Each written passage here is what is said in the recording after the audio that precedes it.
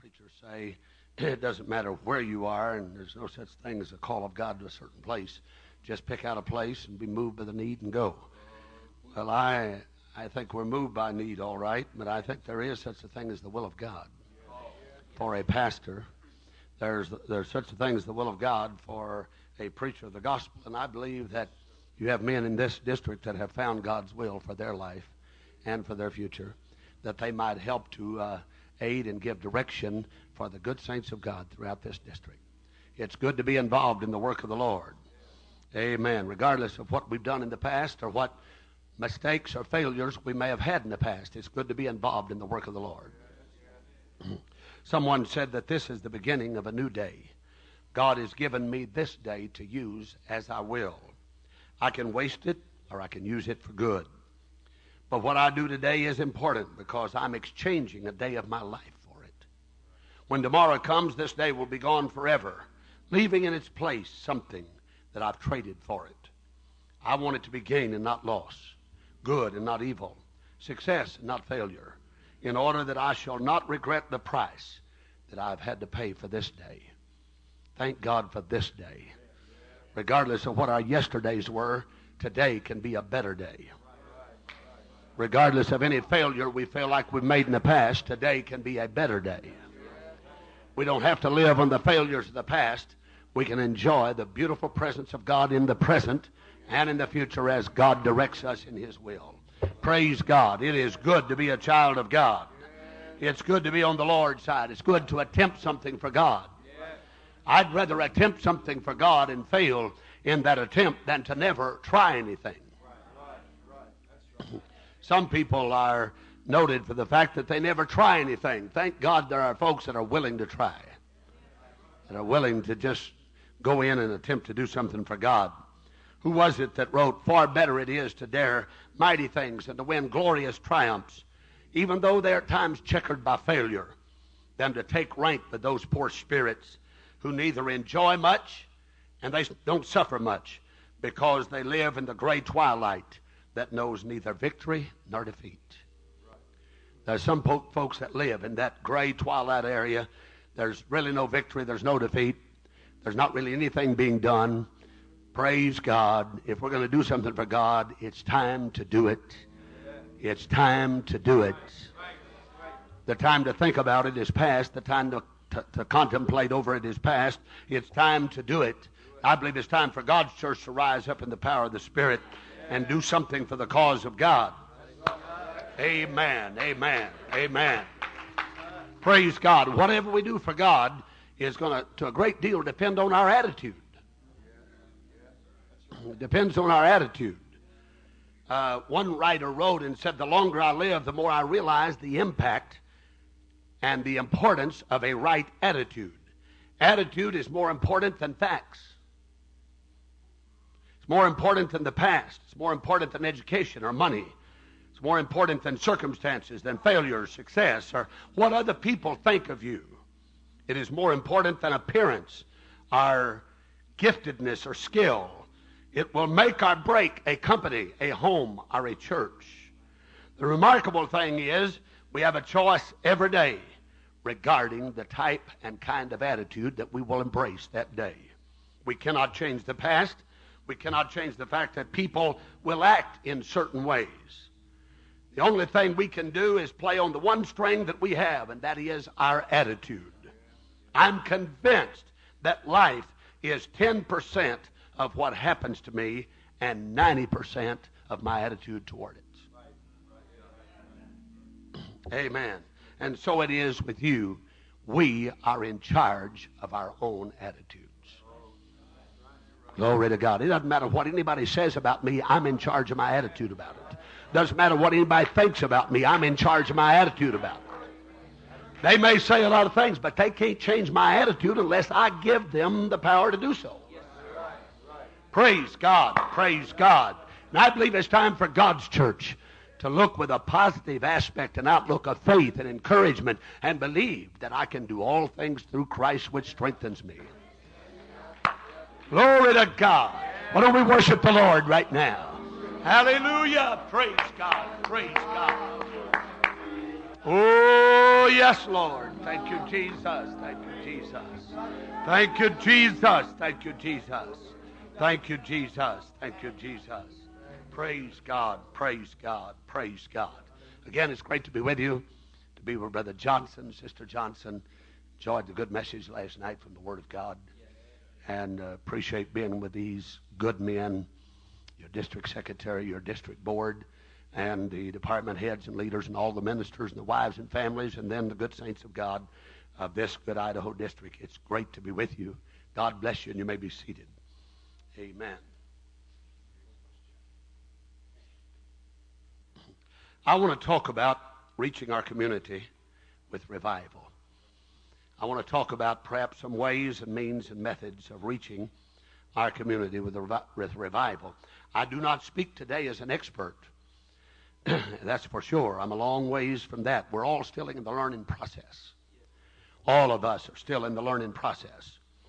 I heard one time that an expert was someone who was over 50 miles from home.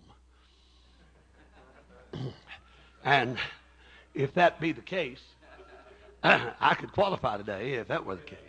Because I'm over 50 miles from home. It's a long ways in North Carolina. And then I heard another explanation of an expert that X is the unknown and a spurt is just a little drip. And so an expert is just an unknown drip. And that's probably got a lot to do with it too. And so I did not come here this morning being an expert. None of us have this business of church building mastered or conquered. None of us have it all together. You might point to somebody and say, they really seem to have everything together. But I'll assure you that no man lives to himself and no man dies to himself.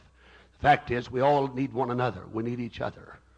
Amen. I learned a long time ago I can't make it by myself. I need the help of God's preachers and God's people. I've never seen a man build a church by himself. I've never seen a couple go into a city and build a church by themselves. Amen. It's not by might nor by power, but it's by my Spirit, saith the Lord. First of all, we need the power of the Spirit behind us. Because except the Lord build the house, they labor in vain that build it. And except the Lord keep the city, the watchman waketh but in vain. Our efforts are fruitless and purposeless and in vain unless the Lord God of heaven is on our side. But if God be for us, who can be against us? And greater is he that is in you than he that is in the world. And we are more than conquerors through him that loved us. For there is neither height, nor depth, nor principality, nor powers, nor things present, nor things to come, nor any other creature shall be able to separate us from the love of God, which is in Christ Jesus the Lord. Hallelujah. If God calls you, he does not call you to failure. Now, success and failure may be a situation that exists in the minds of people. We look at some churches and we say they're very small and they failed. I don't subscribe to that theory or idea. Not everybody's in the same situation. Not everybody's in the same circumstance. I've heard men pastoring a church in some well-known Pentecostal area where maybe they had a great church to start with and folks were constantly moving in from all over America, and then they look at some small church and say, why aren't they doing more? And my feeling has been sometime, why don't you get out of where you are and come to where we are, and then let's see what you do. Is that right? Praise God. You put some hot-shot church builders in some of the cities in Idaho, or North Carolina, or North Dakota, or Wyoming, or Colorado, or Nevada, and then let them give us the expertise of how to build a church. I'm just trying to be honest this morning. Amen. There are contributing factors to church growth in some areas. Powerful contributing factors. I was in one church here a while back, and they have over 1,200 in Sunday school, and the pastor said over 500 of them moved in as Pentecostals, already baptized, already had the Holy Ghost from another church. I think if a church had 500 Jesus name apostolics to move in, I could pastor a pretty good church there too. Can I get a witness? Praise God. And I'm not trying to down anything or minimize anything or negate anything. I thank God for all the good that's done And somebody needs to pastor all the churches in Louisiana and Texas and Mississippi and Arkansas and Missouri. And somebody's got to do that. Praise God. But some of us get to be elevated into a little better place. We get to go to North Carolina and Idaho. Praise God. Praise God. Hallelujah. Hallelujah. And I'm very, very happy to be here today. Let's talk about reaching our community with revival. Now, revival is not an elusive, mystical phenomena that is relegated only to a select group of unusually gifted men in some divinely favored place. Let me say that again. Revival is not an elusive, evasive, mystical phenomena that is relegated only to a select group of men in a divinely selected place. That's not revival. In other words, God doesn't just say, I like this certain church or this city, and I'm going to have a great church here, but I don't like this town, and I sort of am cool toward this town, and I casually like this one, and so on. That's not the heartbeat or the feeling of God concerning revival. Amen. I believe there can be a church built anywhere that there is a man of God that's willing to go there and pay the price and the sacrifice through dedication, hard work, labor of love, and the pouring out of yourself. And it absolutely takes that, my brother, to build a church. There must come that place that you are willing to lay everything on the line and say, this I know to be God's will, and I'm going to stay here until a church is built. How long does it take to build a church? Amen. Years ago, I was in Pontiac, Michigan, as a young man, as a single evangelist. Bishop L.A. Parent told me, he said, let me tell you something, young man. When you start to build a church someday, he said, don't think that you're going to build it in a week or two or a month or a year. He said, it'll take you at least 20 years to build a church. And I thought in my youthful mind, I thought, oh, he's just getting older and he just doesn't know and understands, you know. And boy, we can get in there and we can really do it right, you know, and so on. We can really build a church almost overnight. I found out there was more truth than fiction to what he said. You don't build churches overnight. You don't build people overnight. You don't build saints overnight. It takes time to be holy. It takes time to build saints. Praise God. I've been pastoring now 37 years, and we've started 3 churches from the ground up, and that's the only kind of church that I've ever pastored is one we've started. And so home missions has been my heartbeat and my place in life. It's not for everybody, and I don't assume to believe that it is. Every man must seek the will of God for his own life. But home missions has been the will of God from my wife and I, and now we have 2 daughters. Both of them are married to young men that are home missionaries and starting home missionary churches. You say, don't you wish they would just take some big church somewhere? I think they're capable. I think they're pretty good preachers, and I think they could do that. But I am thrilled to death that my daughters are married to young men that are starting home mission churches in a storefront with folding chairs, and it doesn't look like much, but it's the will of God, and it's the work of God. Hallelujah. And it thrills me to death when my youngest daughter calls me 2 weeks ago and says, Daddy, I've started my own bus route. We got a van. Our church had given them a van. And she said, I'm starting my own bus route. I'm running that route on Saturday. I'm spending most of the day Saturday out there. She's got 2 little children. One of them is 1.5 years. One of them is 3 years old. She takes her children on visitation with her all day Saturday. She learned that from her mother. My wife did that, took our girls all the time when they were growing up on visitation. She never left them at home or with a babysitter. She said, I want them to learn about the work of God, learn something about the cause of God.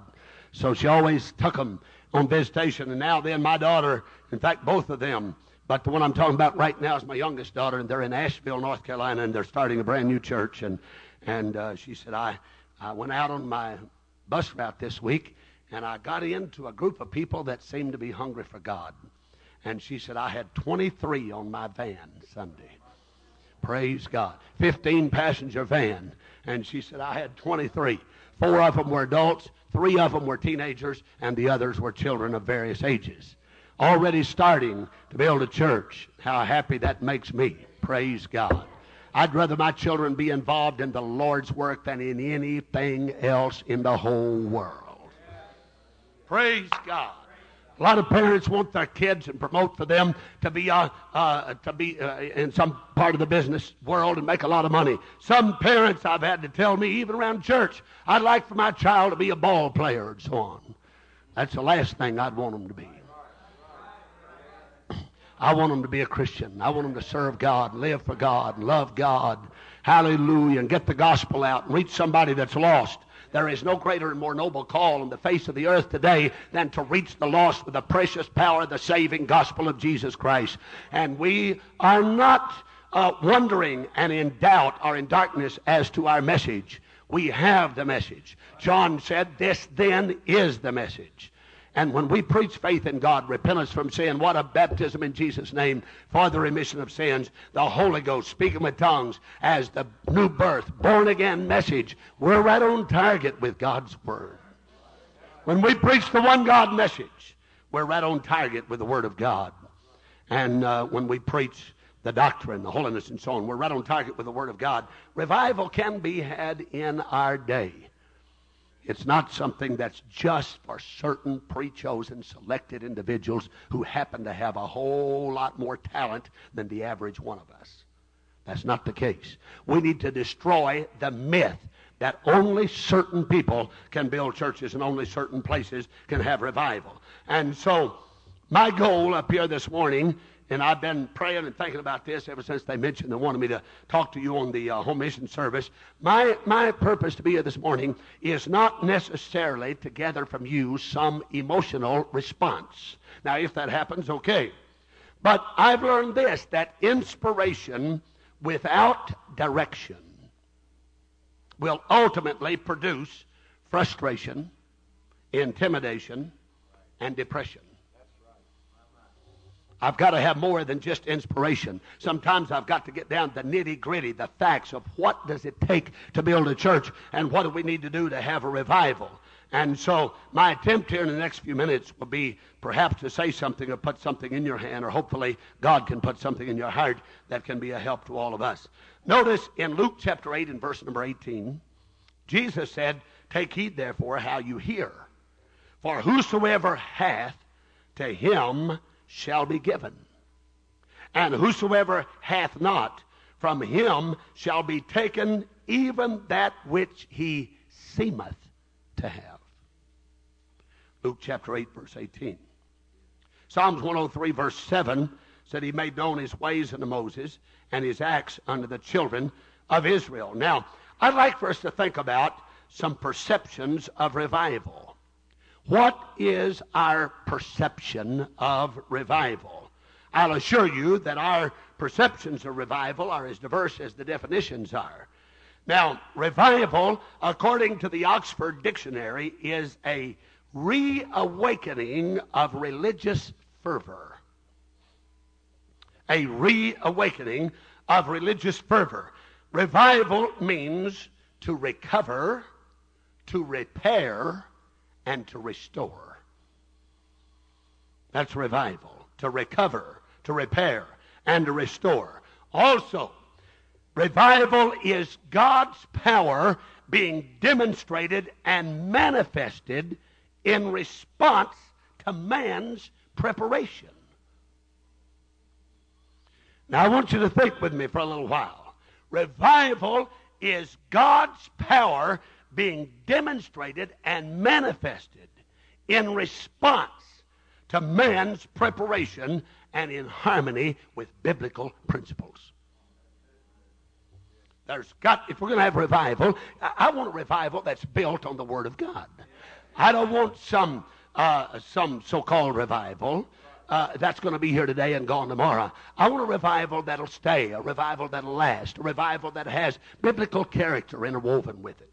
I want a revival of truth, a revival of the power of God. And revival is in response to man's preparation. In other words, you don't just go out and say, I'm not going to prepare anything, and God's going to do everything, and then see revival. It's not going to happen that way. Revival is God's power being demonstrated in response to our preparation. Now, what do you mean, our preparation? I simply mean that we have to do some things to get ready for revival. For example, we go into a city. We look for a place of worship. We look for a building. I've been in that situation a long time. And God never has dropped a building down out of heaven for me. I've often wished that he would. But God never has dropped a building. I'm talking about man's preparation, looking for a building, looking for a place of worship, maybe trying to find one here and one there and going through various disappointments and setbacks and trying to find the building that God wants you to have. First church that we started in 1962 in Malden, Missouri. I went there and some older men told me, said, that's a burn-over field. That's what they said. I wasn't sure I understood what they meant. And later on, I was glad that I didn't know what they meant. And they told me there had been seasoned veteran preachers that had gone to that town and tried to build a church. They'd gotten a building. They tried to have church, and no one had been able to build a church there. And I didn't go there to build a church. I went there to try to do something for God. There's a difference in me trying to build my church and trying to do a work for the Lord. Sometimes we do things in the power and the energy of our own flesh, and we wonder why we don't have spiritual results. Amen. This is the work of God. This is the cause of God. This is the call of God. This is the cause of the gospel. This is not my church. It's not your church. It's God's church. If I remember right, Jesus said, upon this rock, I will build my church. And he said, the gates of hell shall not prevail against it. I'm glad that hell cannot prevail against the church because it's not mine. If it was mine, it would have failed a long time ago. But since it's God's church, it's going to be successful. It's God's work. It's God's church. Hallelujah, hallelujah. I went there and we looked for a building. And finally, out of desperation, I found an old storefront. And I asked to rent it. First, they said they wouldn't rent it. And finally, I felt like it's the will of God. Although it was filthy and dirty and had loads of broken down pieces of furniture in it, it looked like anything but a church. And the yard had grown up. Brother Picklesheimer told the weeds were over my head. They were taller than my head. Now, that's where I'm looking to start my first church. Not exactly an ideal situation. Not downtown, not in the beautiful section of town, but in a part of town where it wasn't the best. That's where I'm trying to start my first church. And so finally they rented it to us for $50 a month. Oh, he says it's very cheap. 1962, that wasn't very cheap. Dollars were fewer to come by then than they are now, 37 years ago. And so on May the 7th, 1962, we had our first service. And we had three it was, the first Sunday. And went along, and finally I decided I was going to have a tent revival. I thought, man, folks have tent revivals, and they're successful, and they just draw big crowds, and everybody loves to go to tent revival. Man, I could just see that thing filling up, and just folks getting the Holy Ghost and all of that. And I'm the only one there that's living for God. That was a few months before I married. I was starting a church, and I don't know about the wisdom of that now, but anyhow, that's already in the past. That happened, so I can't change that. I was single. I'd been evangelizing 3.5, almost 4 years. Went there, and my wife and I were engaged, and we got married 11 months later in 1963. But I was the only one there baptized in Jesus' name and filled with the Holy Ghost, and I could just see if I had a tent revival. So I had a friend up in Indiana. He had a tent, and I borrowed a truck, went all the way to Indiana and got a tent, and got some chairs, and got all of that, came back and got some help from some churches in the area, and they helped me put up the tent. The great day had arrived. I'm going to have the most landslide revival you've ever seen in your life. I mean, nothing was going to stop it. That was my youthful vision and burden, and boy, we're going to have revival. And I had the tent, and it's sitting there, and I backed off and looked at it, and it was the prettiest thing. We set the chairs up and put us a sign out and announcing tent revival. And the first night came, and not one soul showed up. And the second night came, and nobody showed up. And the third night came, and nobody showed up. And I thought, well, I wonder if we're kind of developing a pattern here, I promise you, we did have some of the saints from my father's church in the area and my father-in-law's church who was in the area, 35 miles away, 40. We had some of them. But from my city, that's where I wanted. I didn't want just some Pentecostals to visit us on their off night. I wanted somebody from the city to come. We had 2 weeks revival. Back in those days, 7 nights a week, 14 consecutive nights of revival, and not one from my town came out. Not one sinner came. Not one. The only people that came to that revival was from saints and from other churches on their off night that came to visit and try to help us out. And that's the only people. And after 14 nights, I had to go out there the next day and help take that tent down. And it was a lot harder to take it all the way back to Indiana than it was to go get it. I was much more discouraged taking it back than I was when I went to get it 2 weeks before. Took it back up there and took the chairs, and you say, what are you going to do, stop? No, I'm going to keep having church. Somebody's going to come. 14 straight nights of tent revival, and not one sinner, not one visitor shows up. So we just keep having church. What do you do when you've done all to stand, brother? You just stand. What do you do if you've done everything you know to do in your city to have revival? You just keep fasting and keep praying and keep working and keep witnessing and keep loving God and keep believing the truth and keep trying to get the gospel out. If you're doing the right things, and that is the right things, just keep doing it. Praise God. Just keep doing it. Amen.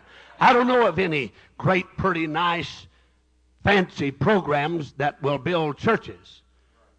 I've asked various people, how do you build churches? I've asked men all over the country that apparently have successful churches. And they come back to me and they say, oh, fasting and prayer and loving people and loving God and witnessing and teaching Bible studies. And I asked Brother Randy Keys here a while back. He seems to have a mighty revival going in Modesto, California. And I said, Brother Keys, tell me the secret about your great move of God and revival in Modesto. Oh, he said, Brother Godair, I don't know. I said, what do you mean you don't know? You're there, aren't you?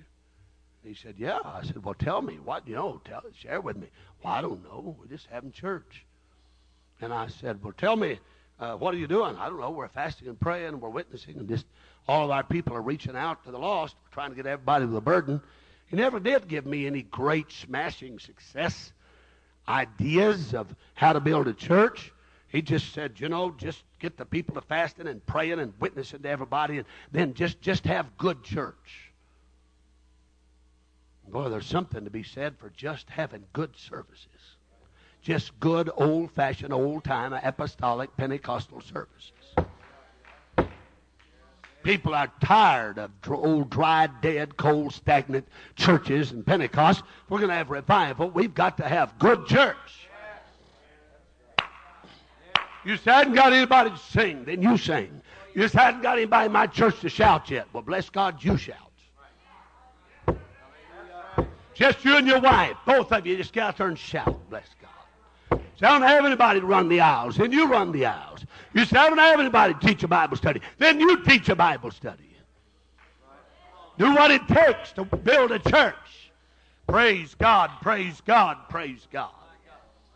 It won't be easy.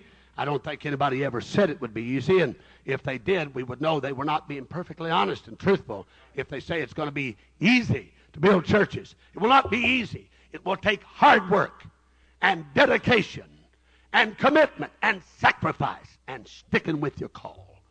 Praise God. But there can be a great church built in your community if you're willing to pay the price. Glory to God. Glory to God. A lot of folks want success. We all want success, don't we? Somebody has observed that the only place where you'll find success before work is in the dictionary. And I believe that. That's the only place. I don't know of anywhere else you'll find success before work, but in the dictionary. Everywhere else, it's work before success. Is that right? And success oftentimes can be a fleeting thing, or it can be what people think of to be success. And what some people think is successful is not always successful. But if we build a church according to the will of God, then God says we're successful. Now also let me continue. Revival is what happens in the Christian. Revival is what happens in the life of a child of God that affects your relationship with God. It affects your relationship with the church, the saved people, and it also affects your relationship with the lost. So it affects your relationship first with God. Revival, real revival, has got to be something between you and God. It's got to be something that's born and built in your heart and system. But it will also affect your relationship with other people that are children of God. And it'll affect your relationship with the lost. Revival is the result of the right man being at the right place at the right time with the right message. Praise God. It's the right man at the right place at the right time with the right message. And what we restrict to the word revival, we generally are referring to, when we talk about revival, we're generally referring to the cumulative work of revival plus evangelism plus the maturing of the harvest, which equals church growth. We're talking about a lot of things when you say revival. You're not talking about just one thing. You're talking about many efforts that have gone into it. If you're having revival in your church, I can assure you there are many different areas of commitment that has gone into the fact that you have revival. You that are here today that pastor a good church, a solid church, let's say it's a thriving or growing church, it is the result of many things, not just one thing. It's the result of many things. Now let's think about for a moment the pattern of revival.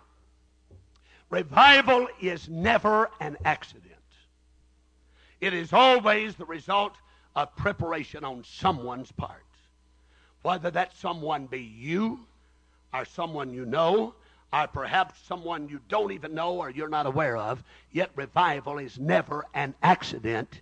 It is the work of several people to bring together and to bring to fruition a mighty move of God's power. There isn't a pastor in this place today, but what we would like to see, a moving of God's power. There isn't a pastor here that wouldn't like to see this coming Sunday night. The power of God moving the church and the Spirit of God moving and saints worshiping and praising God and loving God. Sinners in your audience. I like to see sinners in our audience.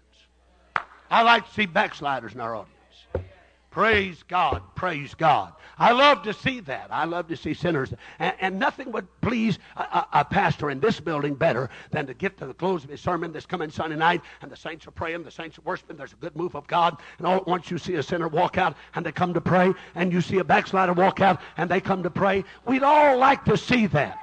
But it's not going to just happen with the snap of the finger. It's going to be the cumulative efforts of several people. The pastor, his wife, his family, the church, some men, some women, saints of God, fasting, praying, witnessing, loving God, staying with that church when things were tough and bad, and just believing God that better days were going to come for that church. Praise God, praise God, praise God, praise God. Praise God, praise God. We just had a series of meetings back in March. Brother Ken Bowe was with us, and he preached some wonderful services for us, and we went Thursday through Sunday for 2 weeks, and we had 20-something to receive the Holy Ghost, 22, I believe, to receive the baptism of the Holy Ghost, and had 18 or 19 baptized. But I can assure you, I'm using that for example, I can assure you that was not just the result of just my own efforts or of Brother Bowe. It wasn't the result of that at all. It was the result of an entire church pulling together. I saw people going to church at 6 in the morning, at 7 in the morning, praying.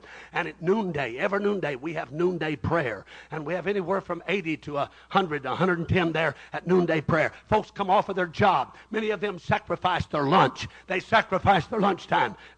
And they'll run to the church as soon as they can. And they'll fill the prayer room. And they're praying and begging God and seeking the face of God for revival. And that That's why we have 22 get the Holy Ghost. It's not just some hocus-pocus slick operator in the pulpit, but it's the power of the Holy Ghost that's demonstrated in that church. Praise God, praise God. And you know, that's what I want to see. I want to see in the local church everybody pulling together, everybody on the same page, everybody loving God, everybody pulling the same direction. Hallelujah. I preached in churches where it seemed like it was so hard to get a move of God. Some were pulling one way and some another way, and yet we've all got to pull in the same direction. We've all got to get on the same page. If the pastor is saying, let's do this, but there's members in the church saying, I don't want to do that, I want to do something else, you've got confusion, twice confounded. We need to be together in this effort of revival. Praise God, praise God. Amen, amen. Then at Easter time, the last 5 years, we've had Brother Brian Kinsey preach for us Easter revival. Sunday morning, Sunday night, Monday and Tuesday. Brother Tim Spell has been there to lead our choir and sing every year, and Brother Brian Kinsey preached. We just kind of got them teamed up, and so we're just still doing it. And I've asked them to come back next year. And Sunday through Tuesday, 15 more received the Holy Ghost, and 8 more were baptized. Well, what was that? Was that just because I was up there by myself just trying to? No, again, it was people praying and seeking God and reaching out to the lost. And we're asking all of our people now to just have church cards with them all the time, or tracts. Everybody you talk to, what do you got to lose? Everybody you talk to, hand them a church card, hand them a tract, invite them to church. I've got people that can't teach on Bible study, and I, as pastor, know they're not going to teach on Bible study. And so rather than put the pressure on them to do something that they're not ever going to do, rather I tell them that everybody in this building can pass out a tract. Everybody can pass out a church card. Everybody can go in a restaurant and talk to people. Hallelujah, hallelujah, hallelujah. And so I've asked for commitment from our people, and they wrote down how many people they would invite to church in a week for the rest of this year. And the people are getting involved, and they're doing something about it. And so on Easter Sunday, over 400 adult visitors were there as a result of the people inviting them to church. Praise God, praise God. I'm tired of the devil making us think we can't do anything for God. Everybody in the church can be a witness, and everybody in the church can do something for God. I don't care if you're little kids. Praise God. One little boy in our church, he's 7 years old, and he got 29 adults come to church on Easter Sunday. He got grandpa and grandma and uncles and aunts and cousins. Praise God. He got them to come when some adult couldn't get them to come. I think it's time for us to lift up our eyes and look on the fields, for they are white, ready to harvest. Somebody say, praise the Lord. Everybody can do something. Glory to God, glory to God. And so I've just gotten a habit, and there's some bad habits and there's some good habits. So I've gotten a habit of taking church cards with me everywhere I go in my pickup truck. Brother Picklesheimer and I love pickup trucks. We're both raised on a farm. I guess I was you?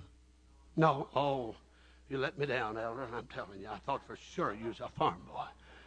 I was raised on a farm right out in the cotton fields of southern Missouri. And I always liked pickup trucks, so I drive pickup truck.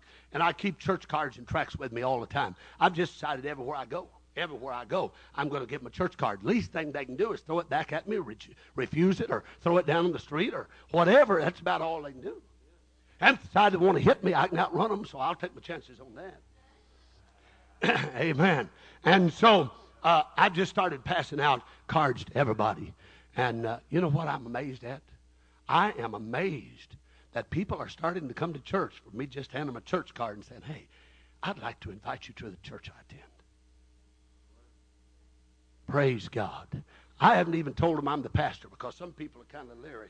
You know, they think, well, preacher's doing his job. I just say, I would like to invite you to the church I attend. It's the best church in this city. They say, really? Yeah. Boy, if you don't believe that, you ought to. I don't care if you hadn't got but 10. Your church ought to be the best church in that town. That's right. I believe we ought to be positive about our church.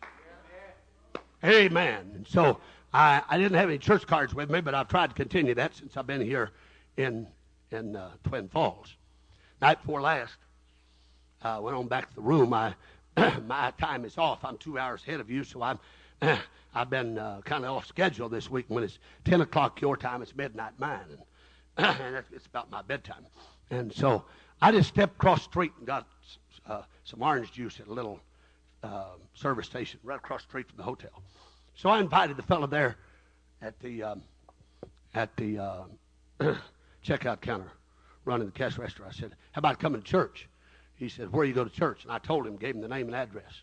Oh, yeah. He said, I know where that church is. I said, why don't you come? Got a wonderful pastor there. Got some good saints there. You ought to come. And about that time, not before last, an old drunk walked in and his girlfriend. I assumed his girlfriend. I didn't believe it to be his wife. And so he walked in. You know, you can just kind of tell some things after you've been around a while. Yeah. One man said, if you see a man opening the car door for his wife, he's either got a new car or a new wife.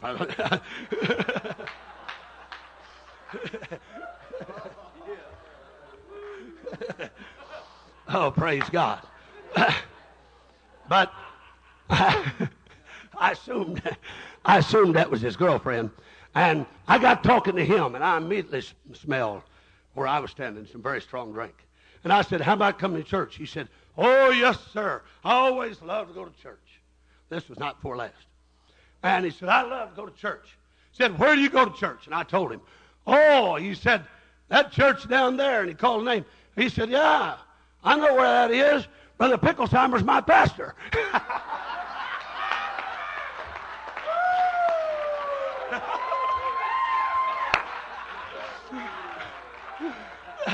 So help me.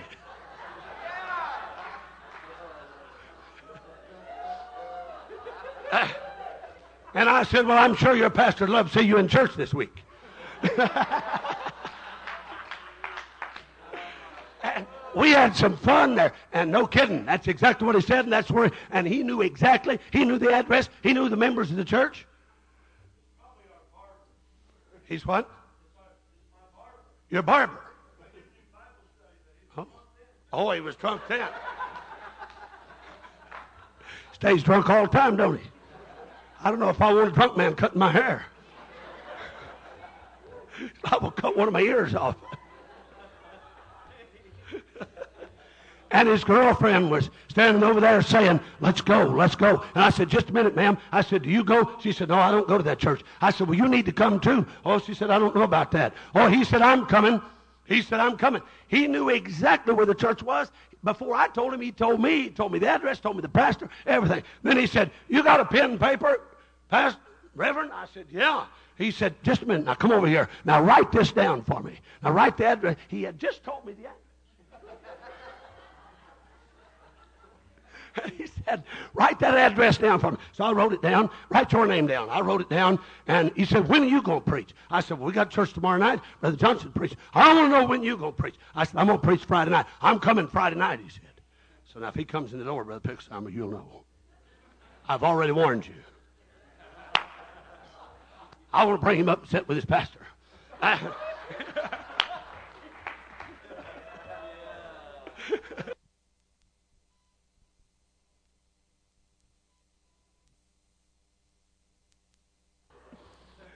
And the other guy that works at the checkout counter, he's standing there listening to all that. And so I paid for my juice, and I went on my way. Well, last night, I went back over there to get me some cranberry juice. I like cranberry juice. So I went back to get some cranberry juice. And so the drunk wasn't in there. Just the same guy at the checkout counter. I walked in, had my Bible both times. Still hadn't gone to the room yet. I got my Bible. And he said, here you are again, Reverend. I said, yes, sir. I said, this is guy checkout counter. I said, where's our friend at? Oh, he said, I don't know. He said, I said, well, he told me he was coming to church. He said, I heard him say that. This was last night. He said, I heard him say that. He said, if I was you, I wouldn't hold my breath till he gets there.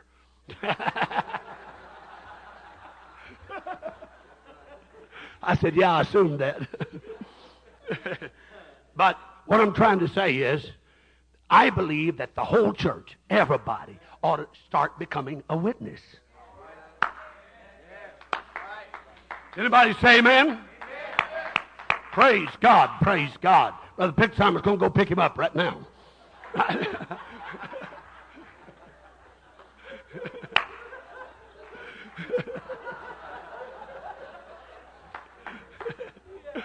Oh, my goodness. Nothing wrong with having a little fun, I guess, is it? But you know, what would happen? What would happen? Let me ask you a question. What would happen if everybody in the church would carry church cards and church tracts, and everywhere you go, just start inviting people? Everywhere. Everywhere. Everywhere. I've got saints that are not ever going to teach a Bible study, and I've been trying to get them to for 10, 15, 20 years, and they're just not going to do it. So, rather than have them to sit there thinking I can't do anything because I'm not going to teach a 10-week home Bible study, I am challenging our people now just to become a witness. Brother Bo stirred us up about that, preached a sermon about that, and ever since then, I have been challenging our people to become a witness. And boy, I'm telling you that every service, visitors are coming just by church cards and by tracts. Every service. Amen. I'm trying to take some of our saints out. The fact they know they ought to win souls, but yet they don't have the power, the strength, or the personality they think, or whatever. I am assuring them that everybody can become a witness. You don't have to be the judge and jury. Just be a witness. Talk to people. Invite them to church. Tell them how wonderful your church is. Tell them what God's doing. Anybody can do that. Praise God. We got a brand new lady came as a result of the fact one of our ladies handed her a church card 2 weeks ago. She came, following week, came the second time, third time, got baptized. She don't have the Holy Ghost yet. But Tuesday, she had to go out of town on a business trip. She came by the office Tuesday. She's never heard very much preach. She's only been there 2 weeks. But this is Tuesday. Here's what she did. I wasn't in the office. One of the secretaries was there, and she came by, and she said, be sure to tell the pastor that I would be here tonight for Bible study, but I've got to go out of town on a business trip. And she said, here's my tithes. I'm going to leave my tithes. Well, that's better than some of the saints have been around there a good while are doing.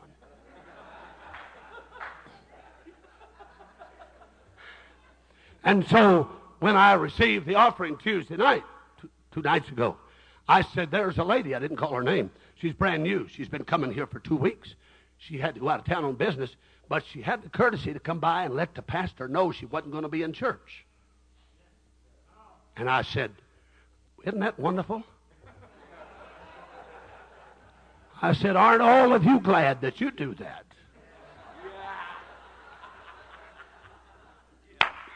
And then I said, she left her tithing at the church office because she's going to have to miss church. And I said, aren't all of you glad that before you go out of town, you leave your tithes?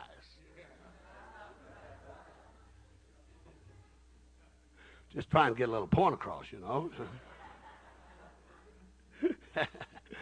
But everybody in this building can become a witness. Everybody can become a witness. Revival is never an accident. Now, let me move quickly, and I'm going to close here shortly. Revival can be planned. Now, don't misunderstand what I'm saying. Revival can be planned and prompted and even programmed. Now, don't let that scare you. I'm not with a church growth specialist that's teaching some crazy stuff. But here's what I'm saying. If you're going to have a good move of God, the church ought to be building up to it through planning and activities and so on, through fasting and prayer and witnessing and outreach and the heavy accentuation of a burden for the lost. I believe that a church ought to plan a positive plan of action and then implement that plan. Now, I know, don't misunderstand me, it takes God to build a church, but it takes us working with Him. We're laborers together with God. Hallelujah. What's wrong with planning? What's wrong with getting a church 30 days before announced revival, fasting and praying and seeking God and reaching out? What's wrong with passing out tracts and handbills and church cards in the community and getting everybody excited and stirred up about it? What's wrong with asking people to really get excited about their neighbors and friends and folks on the job and those at school? And what's wrong with that? Praise God. I believe it's time for God's people to put forth a concerted effort for reaching the lost. Amen, amen, amen, amen, amen. Now, I want to talk to you about the purpose that brings revival. God's work and God's will is our top priority. God's work and God's will, I'm talking about the purpose that brings revival, is our top priority. There is a motive and a spirit that moves God. You say, I don't believe that. I've seen churches sit for years and not have any move of God because their motive and their spirit and their attitude wasn't right. There is a motive and a spirit that can move God.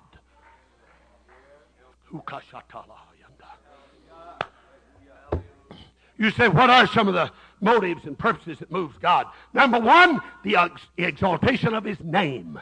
Brother, if we want revival, we've got to begin to exalt the name of Jesus.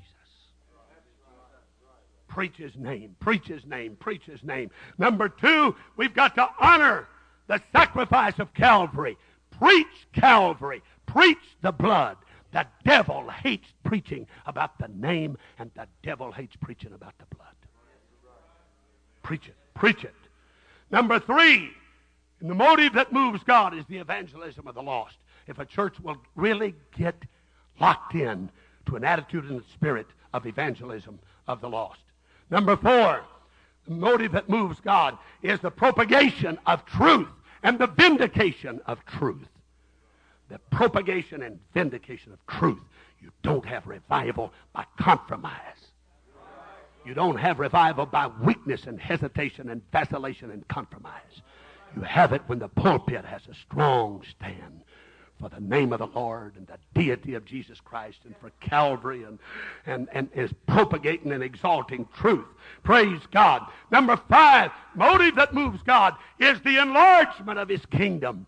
I think we ought to want to see others saved other than just our own family. And number six, the motive that moves God is that He might receive glory and honor. That everything that goes on in this church, it's not my expertise, it's not my ability, it's not how sharp I am, it's not how great I am or how wonderful I am. I'm giving all power and all glory and honor to Jesus. Didn't Paul say that no flesh should glory in His presence? To God be the glory.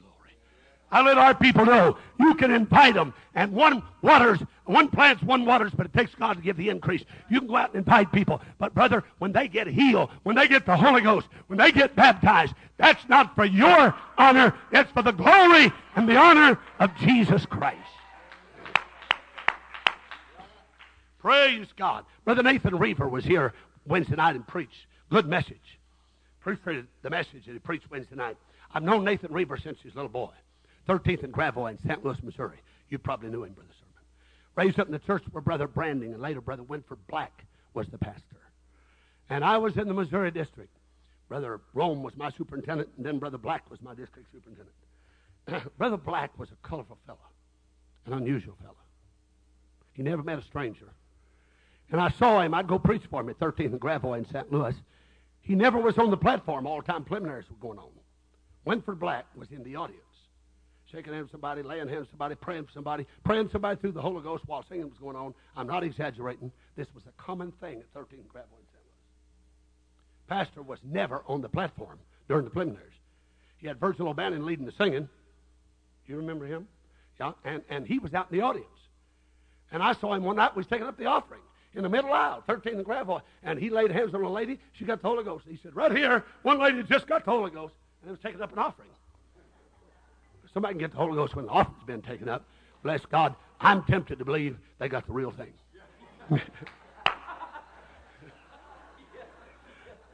Praise God.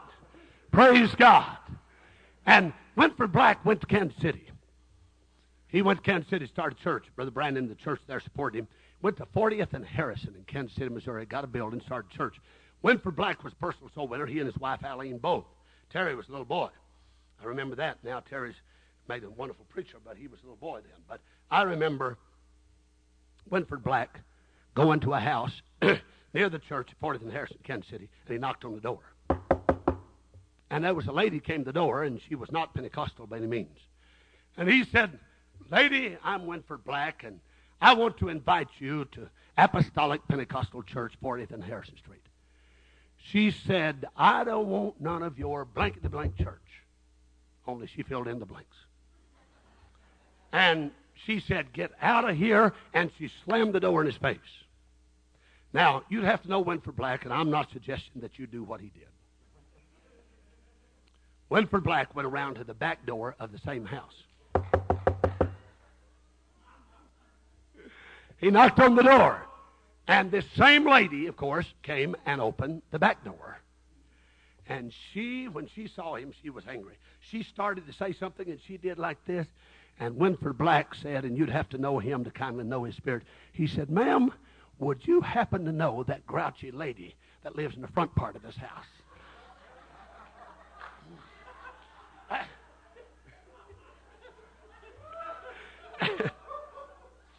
And she had her finger already up like this, and she stopped and she smiled. He was smiling. She said, well, come on in then. And she came in. Brother Black sat down at her kitchen table. She fed him, or she gave him some iced tea. He wound up talking to her and coming to church. 2 weeks later, she was baptized and had the Holy Ghost. Praise God. Now, I've never done it that way, so if you do it that way, don't say, Brother Godair told me to do it. That was Brother Winford Black. But, oh, let me tell you, we need to stop letting the devil and the devil's crowd inhibiting us. Praise God. We got the best thing in the whole world, and we need to take it out and give it and share it. Glory to God. Glory to God. Now, I got to move quickly because I'm going to quit here before 1 o'clock. What time? Am I already past time? What time's lunch? When I'm through? All right. I'll be through before 1. It's 20 minutes to 1. I'll be through here just shortly. Let's talk about the progression of revival. The progression of revival. I saw a sign years ago, back in the 70s. I was preaching a New York camp meeting. And in their old tabernacle, up by Bern, New York, out from Albany, old tabernacle, there was a big sign. And I never will forget what it said. It said on that sign, there is no failure equal to that of coming empty-handed out of a ripe field. And I remembered that sign. There is no failure equal to that of coming empty-handed out of a ripe field. Think about it. We've got a ripe field, ladies and gentlemen. Brothers and sisters in the Lord, we've got a ripe field. But God help us to do our best and give our best.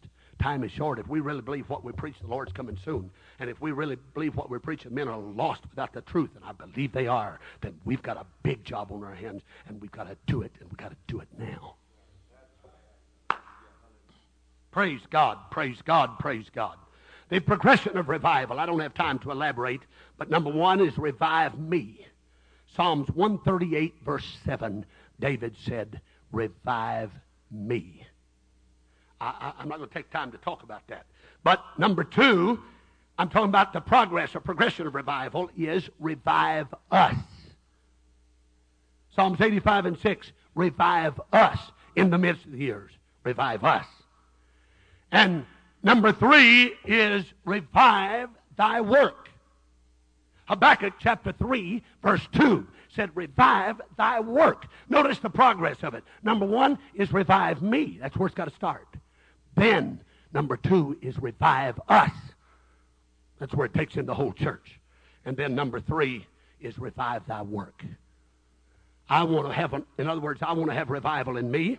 I want to see a revival in the church I pastor, and I want to see a revival all across the land. Revive me, revive us, and revive thy work. Now let's talk about the spiritual preparation for revival. I won't talk long about these things, but I do want to point them out in some things that I feel. And all of this is from Psalms chapter 51. That prayer, that murderer's prayer where David prayed. Psalms chapter 51, verse 1 through 19, gives us, I think, some of the real nuggets for spiritual preparation for revival. Number one is to acknowledge God's mercy and love. The acknowledgement of God's mercy and love. Number two is the confession and repentance of sin. I'm talking about spiritual preparation for revival. Confession and repentance of sin. Number 3 is reality and truthfulness. Sometimes it's hard to get people real and honest about their personal need. There's got to be a reality and some truthfulness come to us. Number 4, in spiritual preparation for revival, is the cry for cleansing. The cry for cleansing. Number 5 is a clean heart. How can we have real revival without a clean heart? Create in me a clean heart, O God, and renew a right spirit within me. And that's the next thing. Number 6 is the restoration of a right spirit. In the local church, if somebody's got a bad spirit, either out of kilter with the pastor or the leadership of the church, I'm going to tell you, that person will never be blessed with God and never be right with God until they get their spirit right with the pulpit. God doesn't bless rebellion. God doesn't bless disobedience. Any saint of God in the church has got to get right. They may not understand why the preacher says what he preaches, or why he said what he did, or made a decision he did, but there must be a basic trust and confidence in the man of God that this is God's man for my life, and where he leads, I'm going to follow. And he doesn't have to explain everything to me and break it down for me to follow him. This is God's man. If Pastor Picklesheimer gets up here and says something Sunday morning, this is what I feel the direction the Lord wants this church to go, I don't think he ought to have 7 meetings after church and explain to everybody what he meant. I believe there ought to be an acceptance in the congregation of the people to say, you're the man of God, you're the pastor, you're the shepherd, you're guiding us, you're watching for our soul, and whatever direction, Pastor, you take us in, that's the way we're going to go. Praise God, praise God. And you won't have revival in a church that's full of confusion and full of divisiveness and cliques. You know what I mean? You won't have revival that way. All right? Number 7 is a desire to depend upon the Spirit. I'm talking about spiritual preparation for revival. A desire to depend upon the Spirit. Number 8 is the restoration of joy. Glory to God. Brother, when you start having real revival, a lot of folks are going to lose their sadness and sad countenance and sad looks and sad faces. There's going to be joy emanate forth from that congregation. Everybody likes to go to church where there's happiness, where there's joy. I don't like to go to a church where somebody's down and out and sad and discouraged and blue and this and that and the other. I like to go where folks are happy and excited about living for God. Amen. So we need a restoration of joy. Number 9.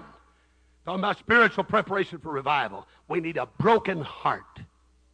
A broken heart. Number 10, we need a contrite spirit. Not a contrary spirit, but a contrite spirit.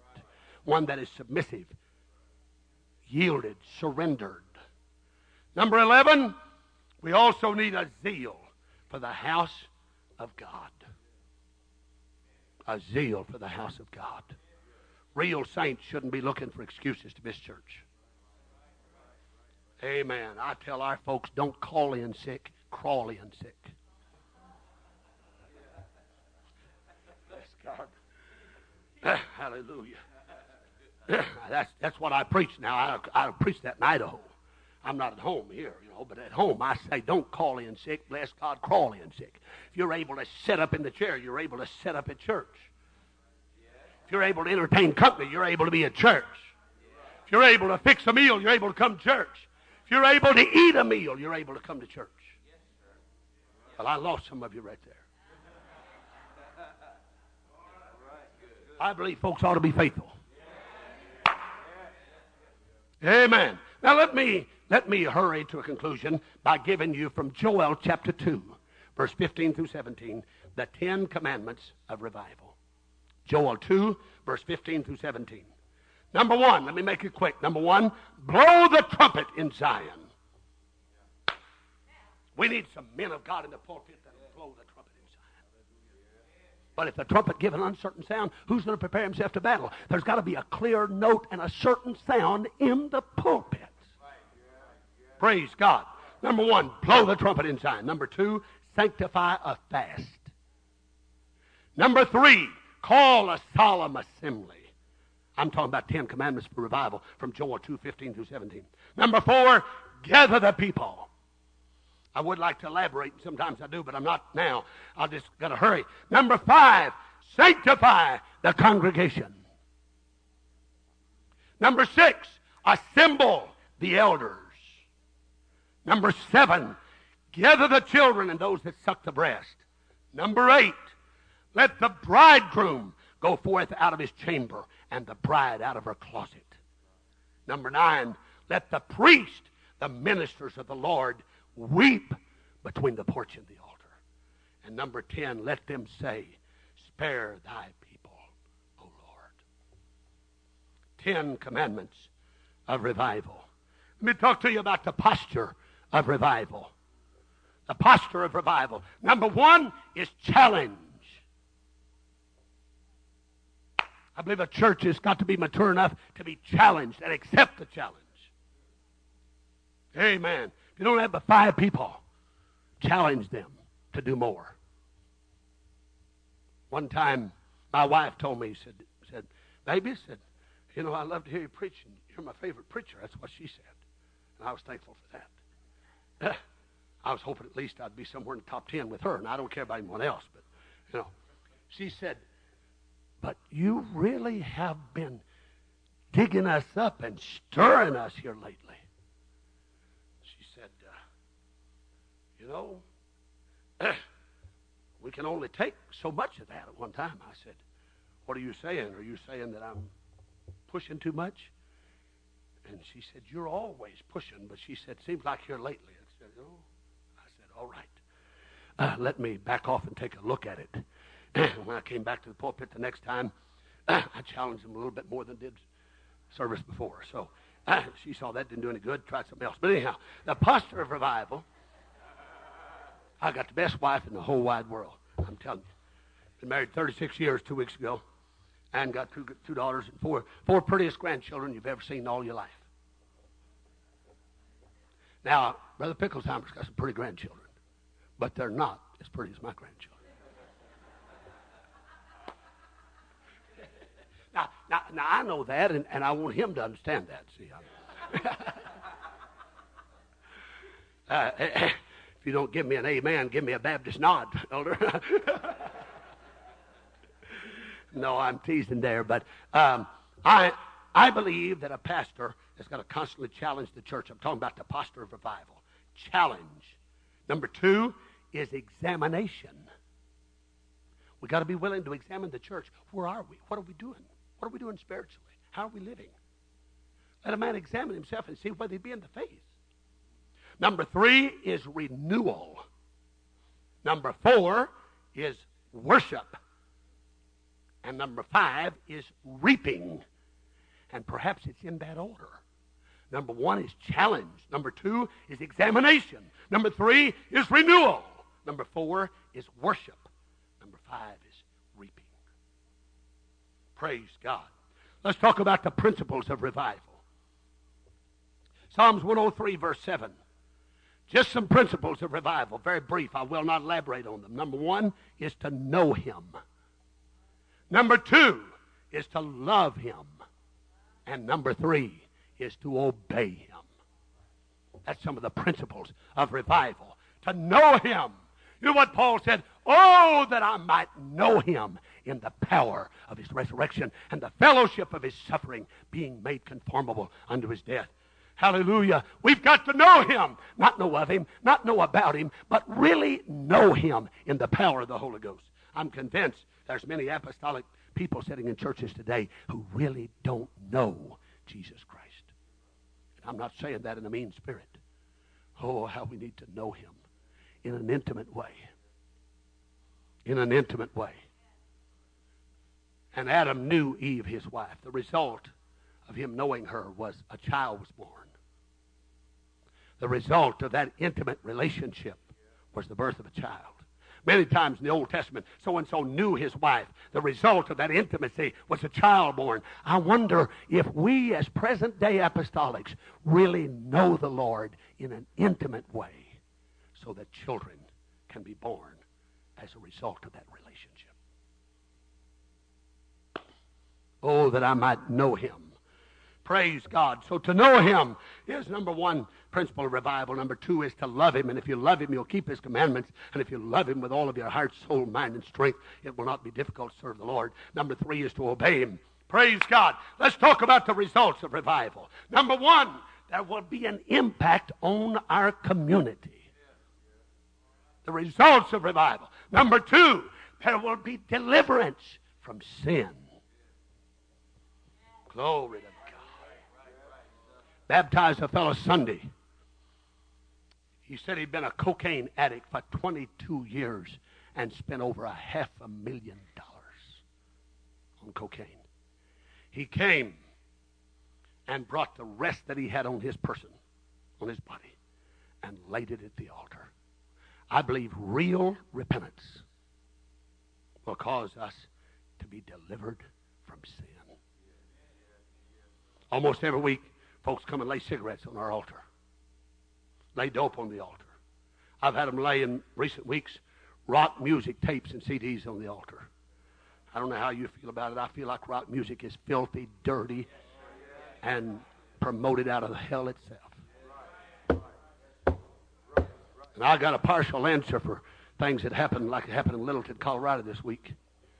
If we take rock music away from our kids, if we take filthy movies and videos away from them and get them back in church and living for God, that'd settle a whole lot of the problems. But when they see all kind of shooting and killing and rape and everything in the book right before their eyes, then a lot of those young minds are influenced to want to emulate that. And I've observed, and I'm just going to tell you what I've observed, that it's harder for me to get some people delivered from rock music than it is from tobacco and drinking. Now, let me tell you, let me give you an example. I got a man coming to our church right now. He gave up drinking the night he came. About a week or two later, he totally gave up cigarettes. He fooled around a little while, but 2 weeks later, it was gone. You know what he told me here a while back? He said, Brother Godair, the hardest thing I'm having trouble with is not drinking, it's not cigarettes, it's rock music.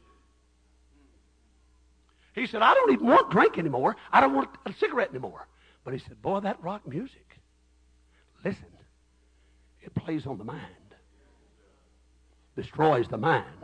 I think it's putrid, filthy, foul, and dirty, and out of the pits of hell. But the results of revival, number one, an impact on our community. Number two is deliverance from sin. And number three is joy and victory in the church.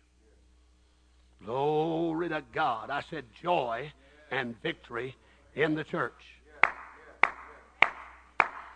Glory to God. Glory to God. I tell you what, I want revival. I want to be a revival. You know, if ever a saint of God in this building would say, I'm just going to be a revival. I'm going to just start being a revival. You say, Brother Godair, our church is small. We can't have revival. Don't let the devil stop you and defeat you because your church is small. I've been there when there was 2 and 3. I've been there when there was 1. You say, what'd you do when church is just 1? I preached to 1 elderly lady, service after service after service. I preached to 1. I preached to 2 many times, 3 and 4 and 5 many times. And do it again. I'll do it again. I preached in a home missions church, North Carolina, just recently. Only a handful there. And I preached just like I was preaching Sunday night at home. Praise God. You know why? Those people need God. And I think in small churches, we got to constantly project faith and vision and burden and purpose. We're going to have revival. Glory to God. When I started First Church, we had 2 in Sunday school. I can't even draw very good. I mean, it's pitiful. My writing and drawing is pitiful. But I put the letter 25 and put it on a poster board and put it up on the front. And I said, I want to tell you something. That's going to stay up there till we have 25 in Sunday school. And we're going to fast. We're going to pray. We're going to reach out. Didn't happen 2 or 3. I said, that sign's going to stay there. Now, if you get tired of looking at it, you get out here and help me work, and we're going to have 25. And the day we have 25, I'll take that sign down. And I did. It took weeks and weeks and weeks and weeks. Finally, we had 25, and I could see them say, we're going to not be looking at that sign anymore. On Sunday morning, we had 25, 26, I think. That night they came back, I had one up there that said 50. Praise God.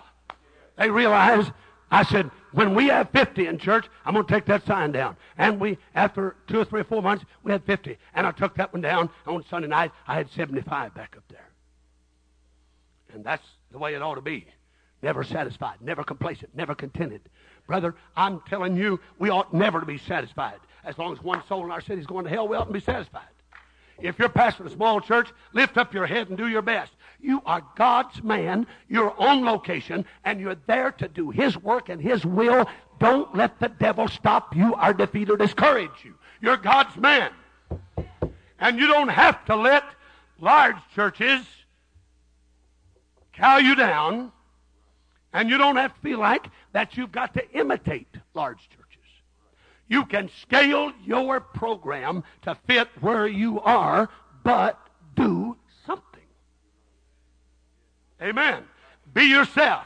Don't knock yourself out because you don't have a big choir or an orchestra or a staff or an office. You don't even have to have an office building. My first office, first 3 years, was in a Sunday school classroom that I shared with the Sunday school class. They had it on Sunday morning, and I had it the rest of the week. Don't knock yourself out because you don't have all of that. Bloom where you're planted and work where you are. Also realize that big is not bad. And don't get a bad attitude or criticize those with larger churches, because if you do and you project that, that will inhibit your own growth in your church. Amen. Remember this. I don't care how few you have or how many. You are valuable to the kingdom of God. Find your place. Don't feel inferior. Use the time that you're there to grow and develop yourself, and God will lead you to greater things. You say, I've got a small income, inadequate building, poor location. You may have all of that, but do your best to stay excited and enthused. Do small things, but do it in a big way. We didn't have a tent. We may be doing small things, but we'll do it in a big way. And don't underestimate God's ability to supply the need. Don't underestimate God's ability to supply financial needs in home missions churches. Oftentimes, God, I've had to use sinners to supply the need, and folks that wouldn't live for God to supply the need. We had a man to put a ceiling. We moved in our first building years ago in Missouri, and we didn't have a ceiling. You could look up and see the joist, and you could see the roof, and it wasn't a very pleasant thing. God used a man to come by there, and one Sunday he put enough cash money in the offering plate to put us a ceiling in that church. Later on, he became one of the biggest troublemakers I've ever pastored. And he left. Came to the point, one had to leave, and I reminded him that I was there first, and I was going to stay. And so he left. Even his own wife couldn't get along with him. She told me, she said, Brother Godair, by the time he gets to the car and don't even get the motor started, he starts finding fault with everything that went on in the church. But you know what? The Lord used him even though he wasn't right. If the Lord could speak through Balaam's mule and out of a burning bush, then he can use somebody's money that's not even right with God.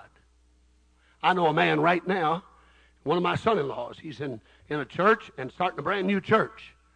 And he's not receiving any financial support from anywhere.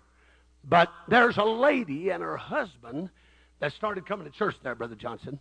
She's not Pentecostal. You see her during the week, she's wearing pants. You see her at church, she's got a dress way too short. Way too short. Way too short. Fact of the matter, you couldn't hardly call it a dress. It's pitiful. Hair's cut off, face painted up, earrings, all the whole bit. And you know, her husband owns a motorcycle shop in the town. And she's took a liking to my daughter, her husband. And she's coming to church. Her teenagers started coming. Her husband's been coming a few times. He says, church is not for me. Typical fellow. But he owns the biggest motorcycle shop in that part of the country. And there have been weeks when they didn't have anything. And that sinner woman has given enough to pay the bills for that week. One sinner woman. You say, I wouldn't take it. That's the devil's money. Well, the devil's had it long enough, bless God.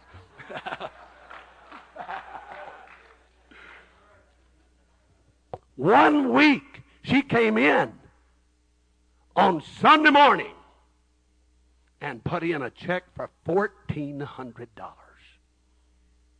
And they desperately needed money. God knows how to help us. Praise God. I've seen him on life when we didn't have members. God would let sinners and just everybody help. Now we got saints. He expects the saints to do it. The saints of God ought to tithe and give and be faithful. Let's stand together in Jesus' name. How many are glad you love God today? Praise God. How many want to do a work for Jesus? How many want your life to count in the kingdom of God? How many like to be busy and involved and active in the kingdom of God? Let's lift our hands and our voices. Let's pray together right now. Amen. Let's pray together in Jesus' name.